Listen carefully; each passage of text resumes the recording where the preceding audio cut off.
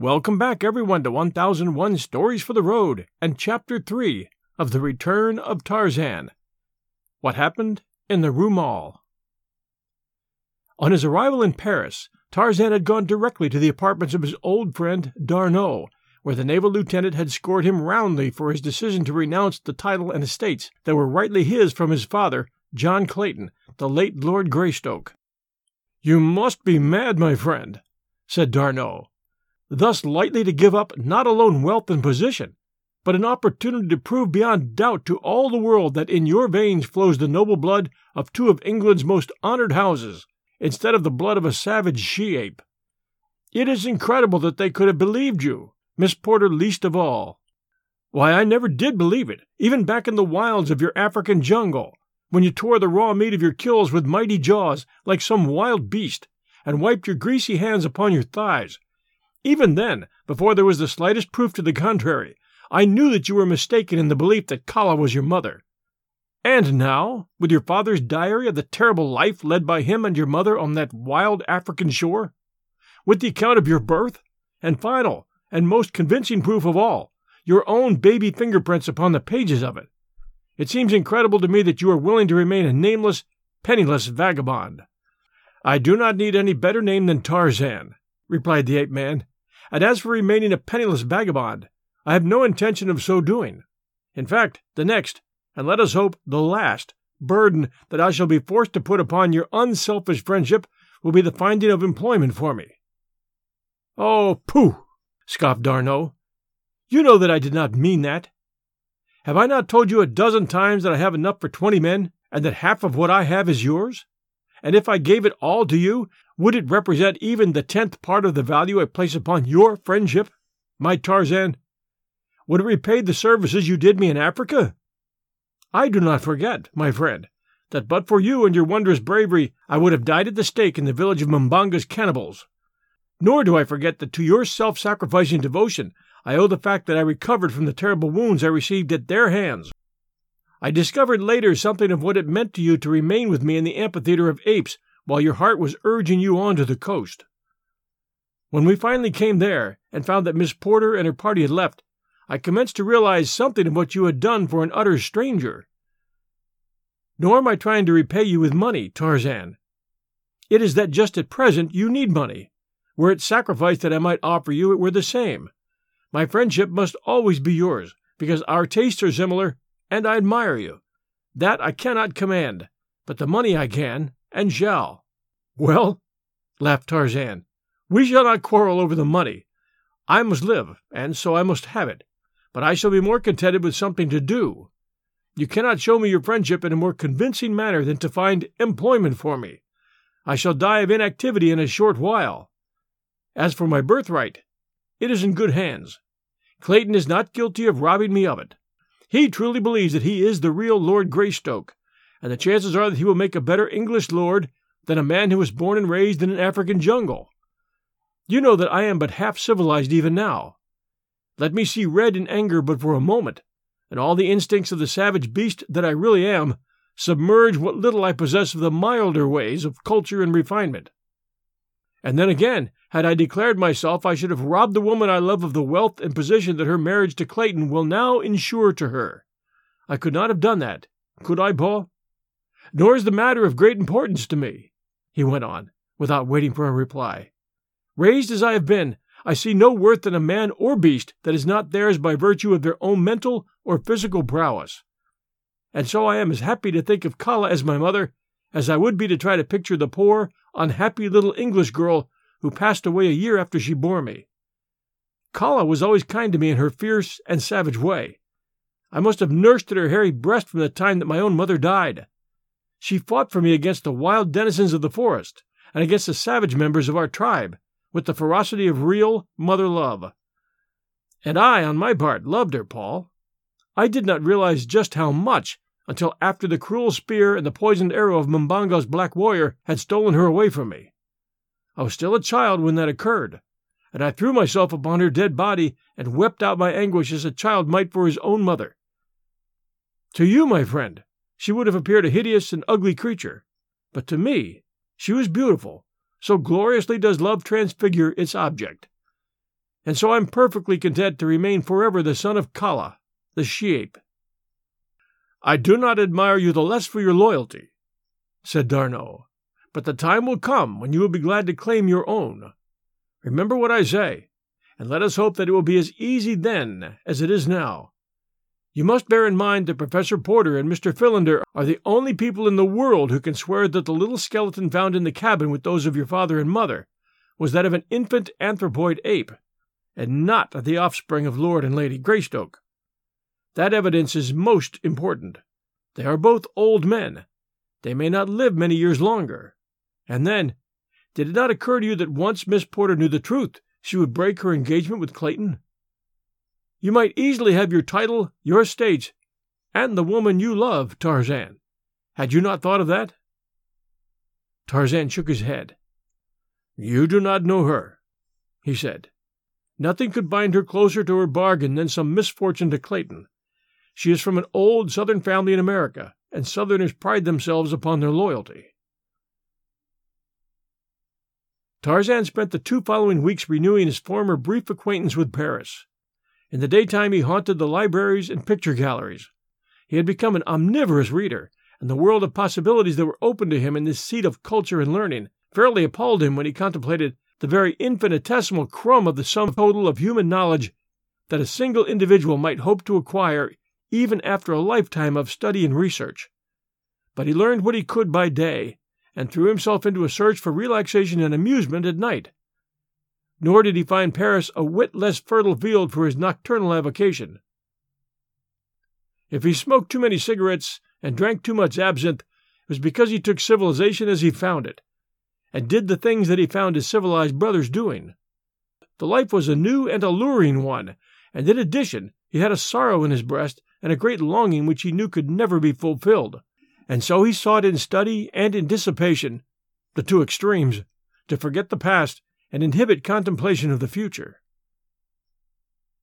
He was sitting in a music hall one evening, sipping his absinthe and admiring the art of a certain famous Russian dancer, when he caught a passing glimpse of a pair of evil black eyes upon him. The man turned and was lost in the crowd at the exit before Tarzan could catch a good look at him, but he was confident that he had seen those eyes before, and that they had been fastened on him this evening through no passing accident.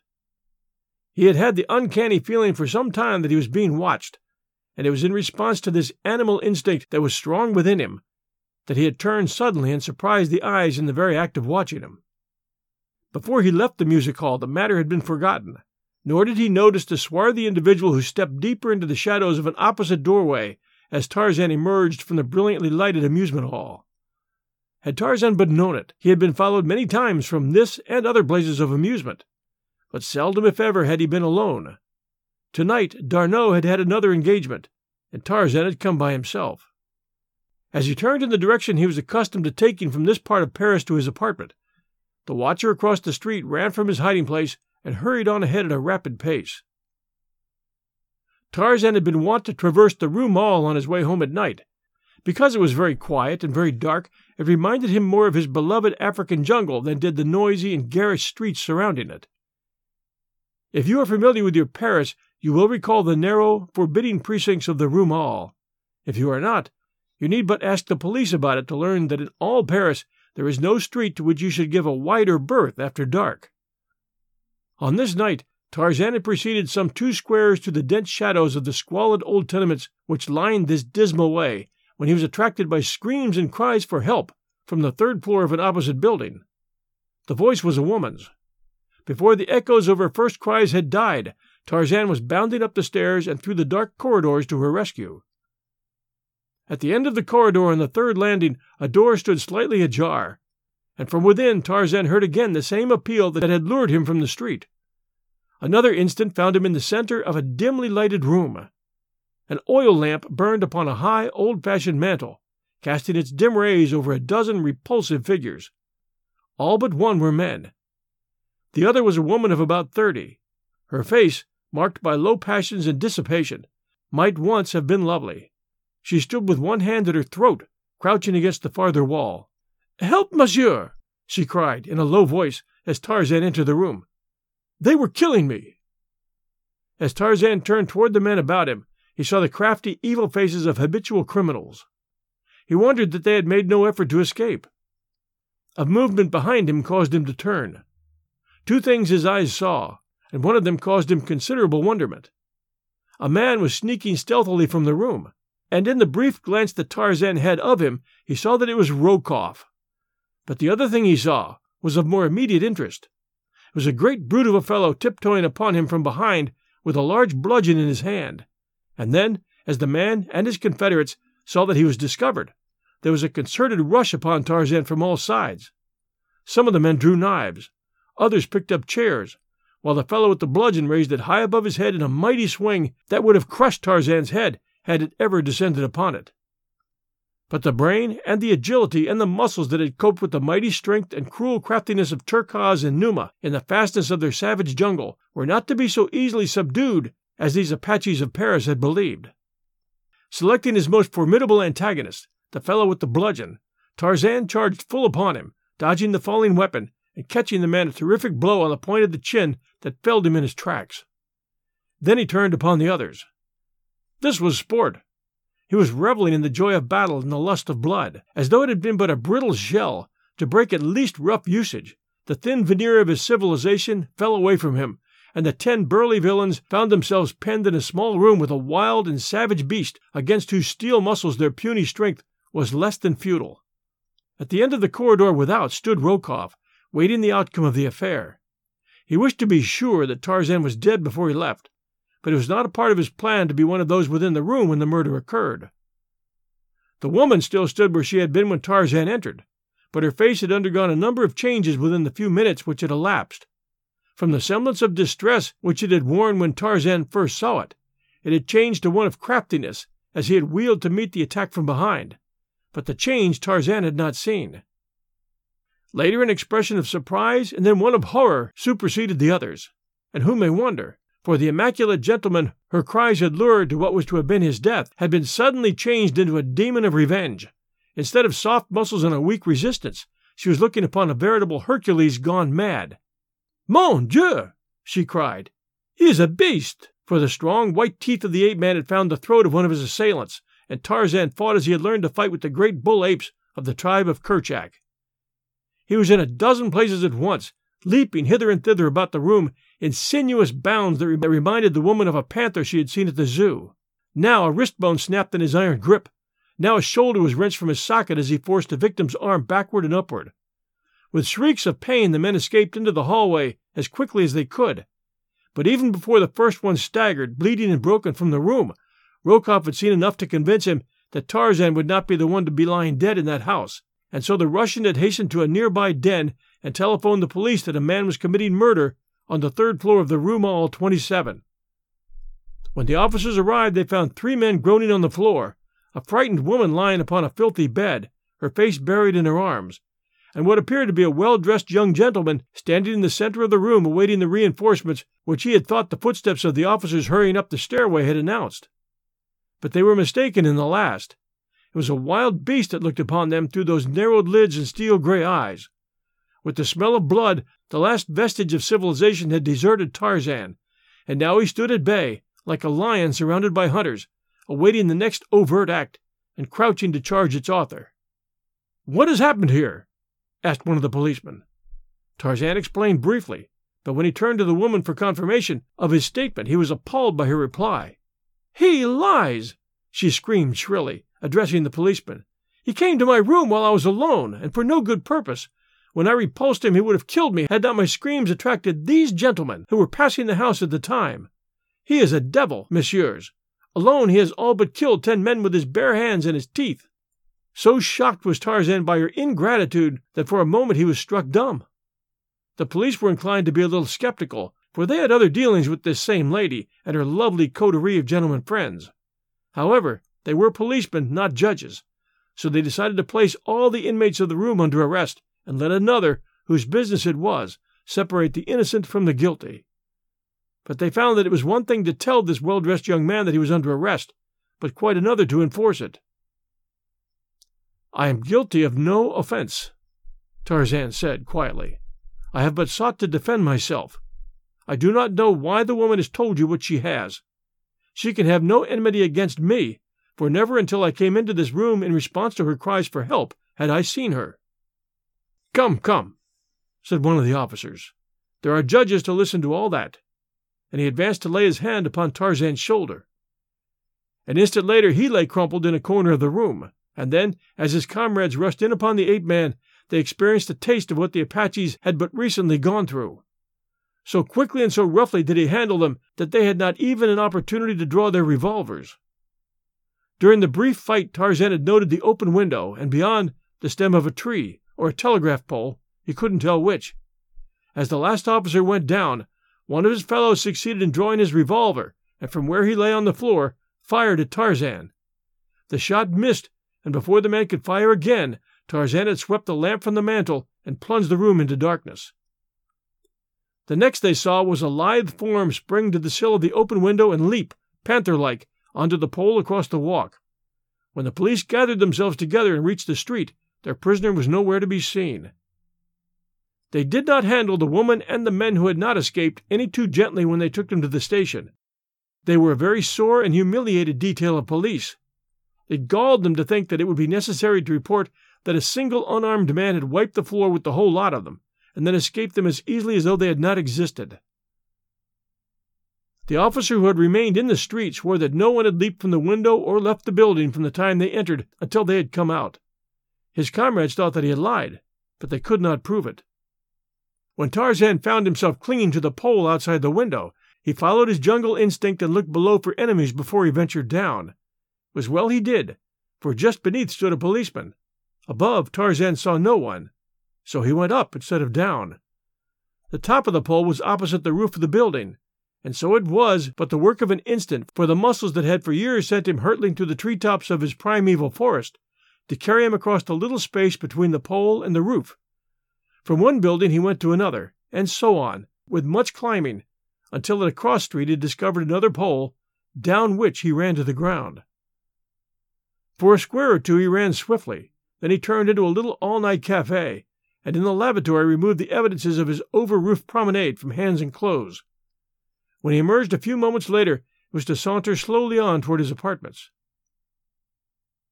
Not far from them he came to a well-lighted boulevard which it was necessary to cross. As he stood directly beneath the brilliant arc light, waiting for a limousine that was approaching to pass him, he heard his name called in a sweet feminine voice.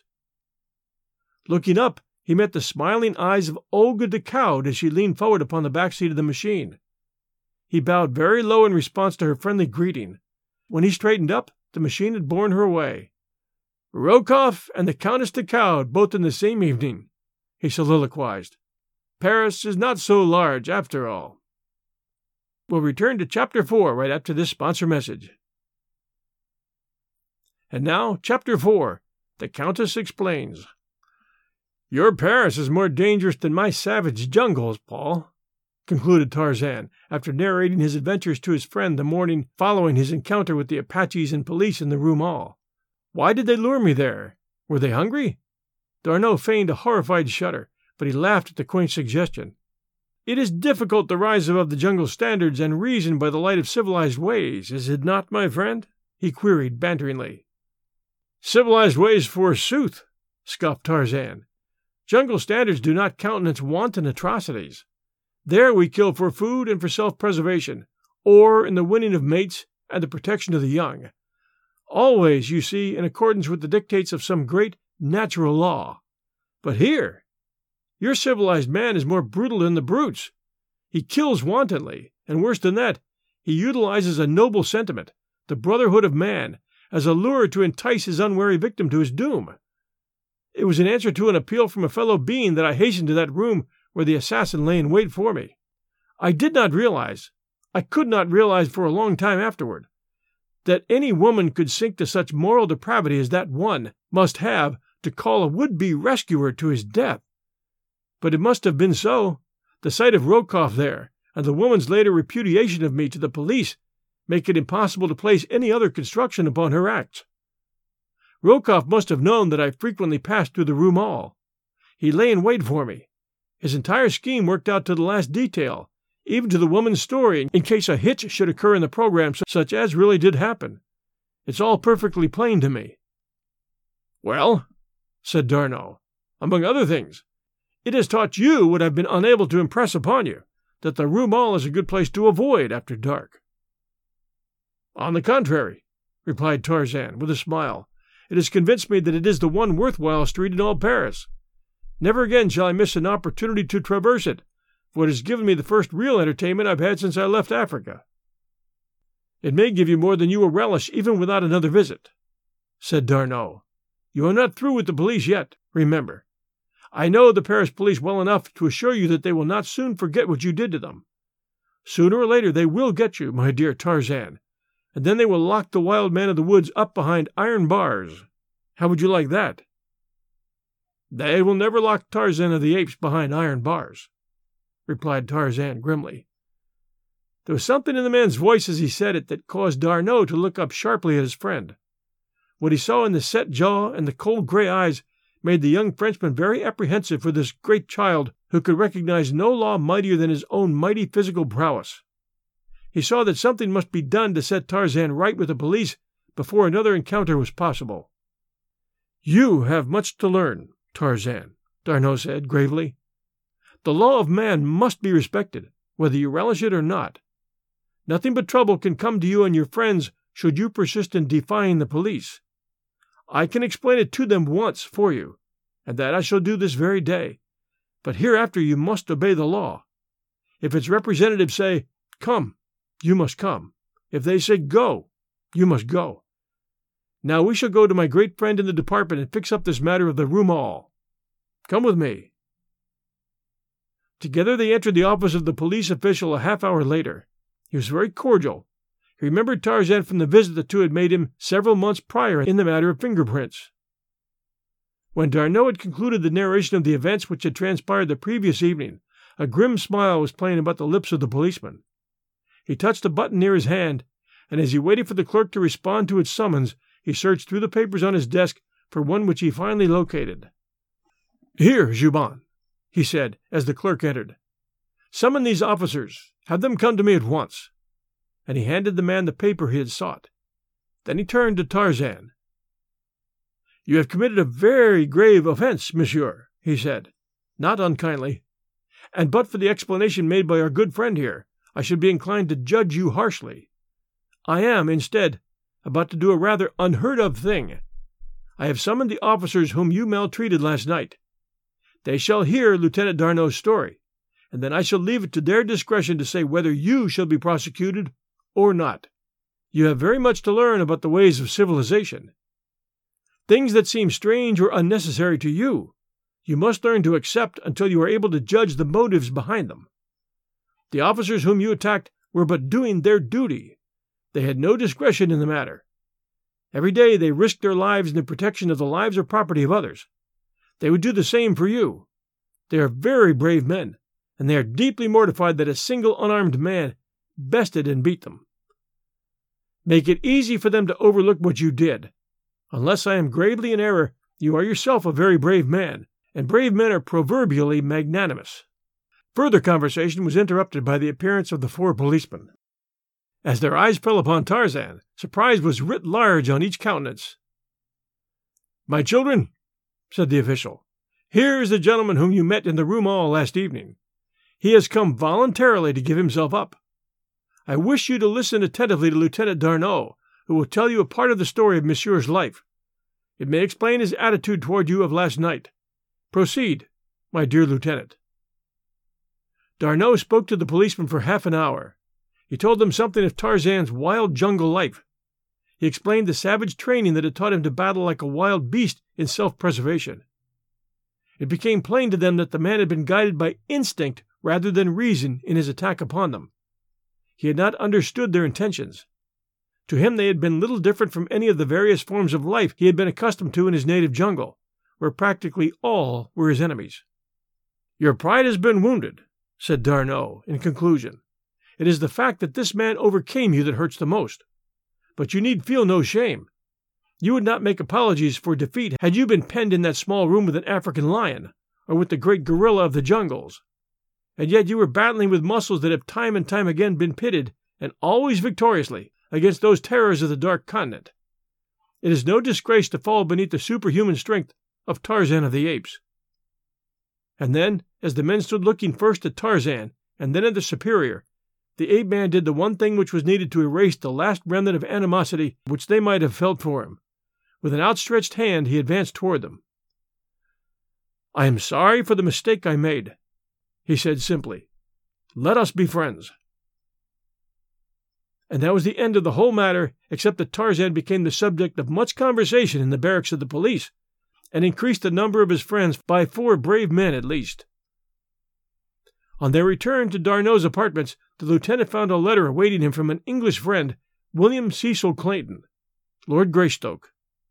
The two had maintained a correspondence since the birth of their friendship on that ill-fated expedition in search of Jane Porter after her theft by Turquoise the bull ape. "They are to be married in London in about 2 months," said D'Arnot, as he completed his perusal of the letter. Tarzan did not need to be told who was meant by "they." He made no reply, but he was very quiet and thoughtful during the balance of the day. That evening they attended the opera. Tarzan's mind was still occupied by his gloomy thoughts. He paid little or no attention to what was transpiring upon the stage. Instead, he saw only the lovely vision of a beautiful American girl, and heard naught but a sad, sweet voice acknowledging that his love was returned. And she was to marry another. He shook himself to be rid of his unwelcome thoughts, and at the same instant he felt eyes upon him. With the instinct that was his by virtue of training, he looked up squarely into the eyes that were looking at him, to find they were shining from the smiling face of Olga, Countess de Caude. As Tarzan returned her bow, he was positive that there was an invitation in her look, almost a plea. The next intermission found him beside her in her box. "I have so much wished to see you," she was saying. "It has troubled me not a little to think that after the service you rendered to both my husband and myself, no adequate explanation was ever made you of what must have seemed ingratitude on our part in not taking the necessary steps to prevent a repetition of the attacks upon us by those 2 men. "You wrong me," replied Tarzan. "My thoughts of you have been only the most pleasant. You must not feel that any explanation is due me. Have they annoyed you farther?" "They never cease," she replied sadly. "I feel that I must tell someone, and I do not know another who so deserves an explanation as you. You must permit me to do so. It may be of service to you, for I know Nicholas Rokoff quite well enough to be positive that you've not seen the last of him. He will find some means to be revenged upon you. What I wish to tell you may be of aid to you in combating any scheme of revenge he may harbor. I cannot tell you here, but tomorrow I shall be at home to receive Monsieur Tarzan at 5. "It will be an eternity until tomorrow at 5, he said, as he bade her good night. From a corner of the theater, Rokoff and Polvich saw Monsieur Tarzan in the box of the Countess de Caude, and both men smiled. At 4:30 the following afternoon, a swarthy, bearded man rang the bell at the servants' entrance of the palace of the Count de Caude. The footman who opened the door raised his eyebrows in recognition as he saw who stood without. A low conversation passed between the two. At first the footman demurred from some proposition that the bearded one made, but an instant later something passed from the hand of the caller to the hand of the servant. Then the latter turned and led the visitor by a roundabout way to a little curtained alcove off the apartment in which the Countess was wont to serve tea of an afternoon. A half-hour later Tarzan was ushered into the room, and presently his hostess entered, smiling, and with outstretched hands. "I am so glad that you came," she said. "Nothing could have prevented me," he replied. For a few moments they spoke of the opera, of the topics that were then occupying the attention of Paris, of the pleasure that renewing their brief acquaintance which had had its inception under such odd circumstances, and this brought them to the subject that was uppermost in the minds of both. "You must have wondered," said the Countess finally, "what the object of Rokoff's persecution could be. It is very simple. The Count is entrusted with many of the vital secrets of the Ministry of War. He often has in his possession papers that foreign powers would give a fortune to possess, secrets of state that their agents would commit murder, and worse than murder, to learn. There is such a matter now in his possession that would make the fortune of any Russian who could divulge it to his government. Rokoff and Polvich are Russian spies. They will stop at nothing to procure this information. The affair on the liner, I mean the matter of the card game, was for the purpose of blackmailing the knowledge they seek from my husband. Had he been convicted of cheating at cards, his career would have been blighted. He would have had to leave the War Department. He would have been socially ostracized.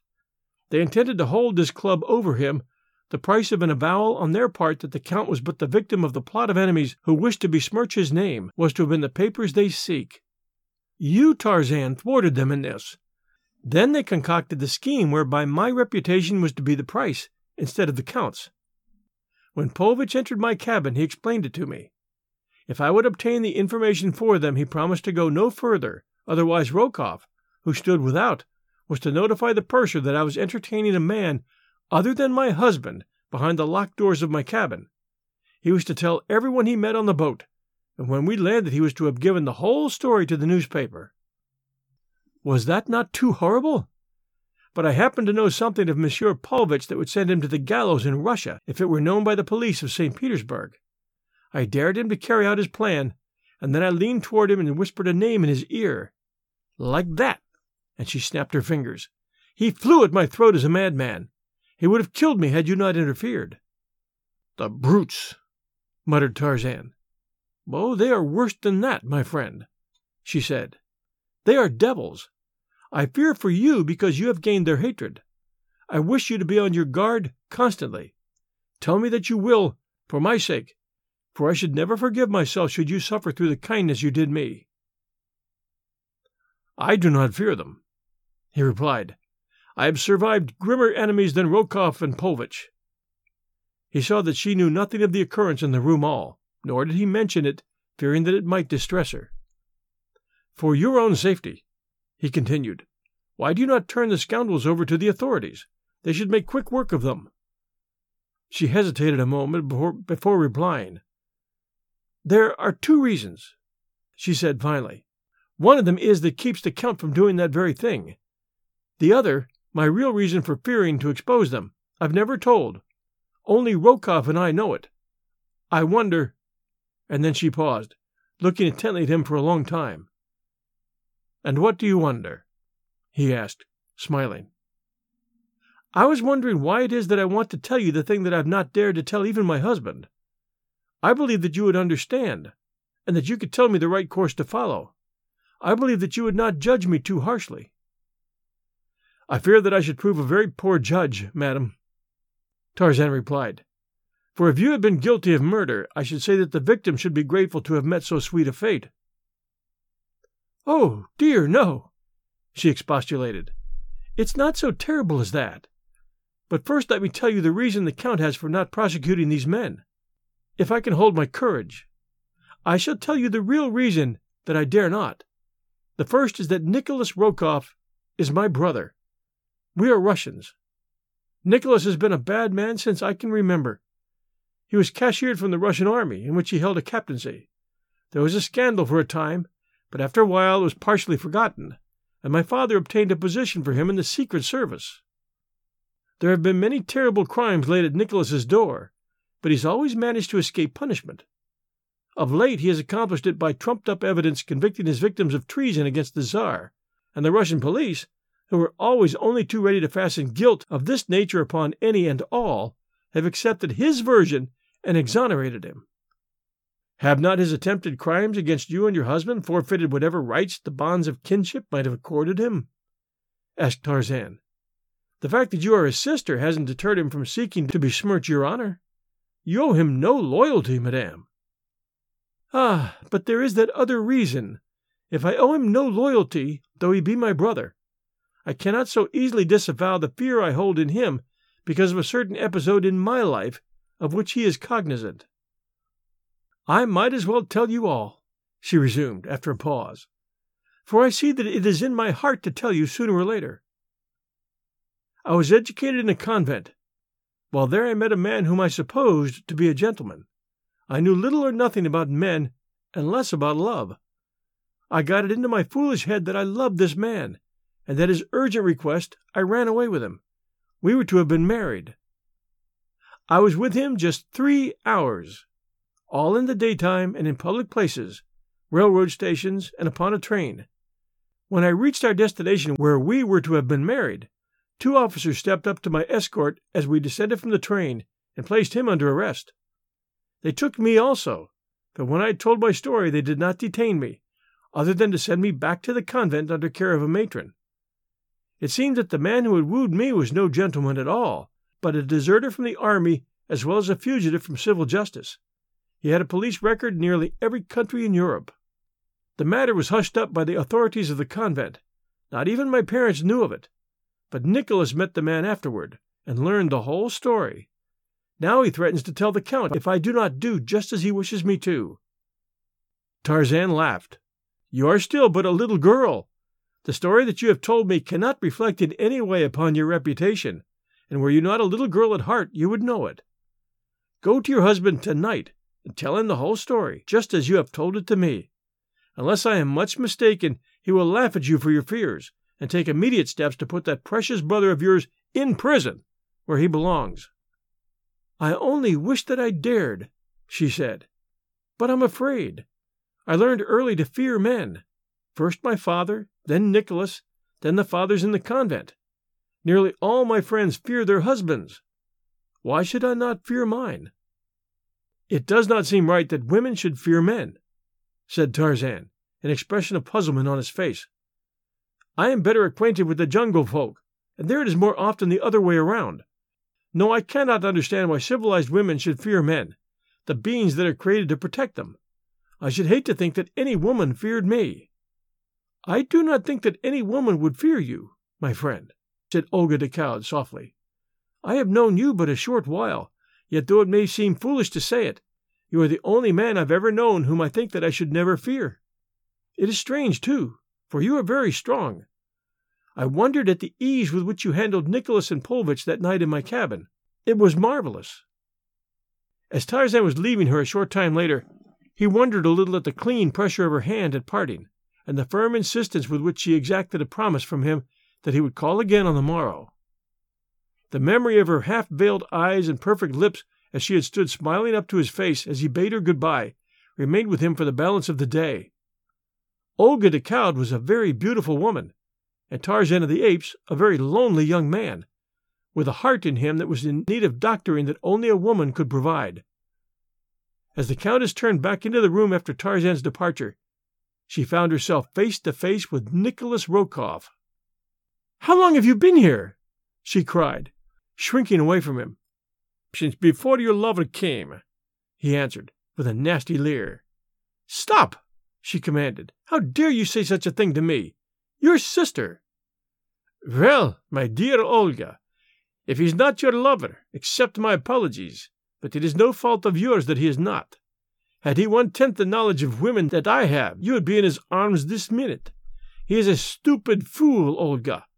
Why, your every word and act was an open invitation to him, and he had not the sense to see it." The woman put her hands to her ears. "I will not listen. You are wicked to say such things as that. No matter what you may threaten me with, you know that I am a good woman. After tonight you will not dare to annoy me, for I shall tell Raoul all. He will understand, and then, Monsieur Nicholas, beware." "You shall tell him nothing," said Rokoff. "I have this affair now, and with the help of one of your servants, whom I may trust, it will lack nothing in the telling when the time comes that the details of the sworn evidence shall be poured into your husband's ears. The other affair served its purpose well. We now have something tangible to work on, Olga. A real affair. And you, a trusted wife. Shame, shame, Olga." And the brute laughed. So the Countess told her Count nothing, and matters were worse than they had been. From a vague fear her mind was transferred to a very tangible one. It may be, too, that conscience helped to enlarge it all out of proportion.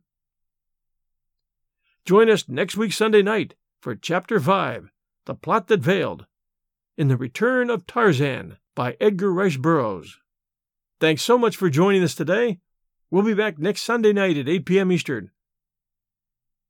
Until then, everyone, stay safe, and we'll be back soon.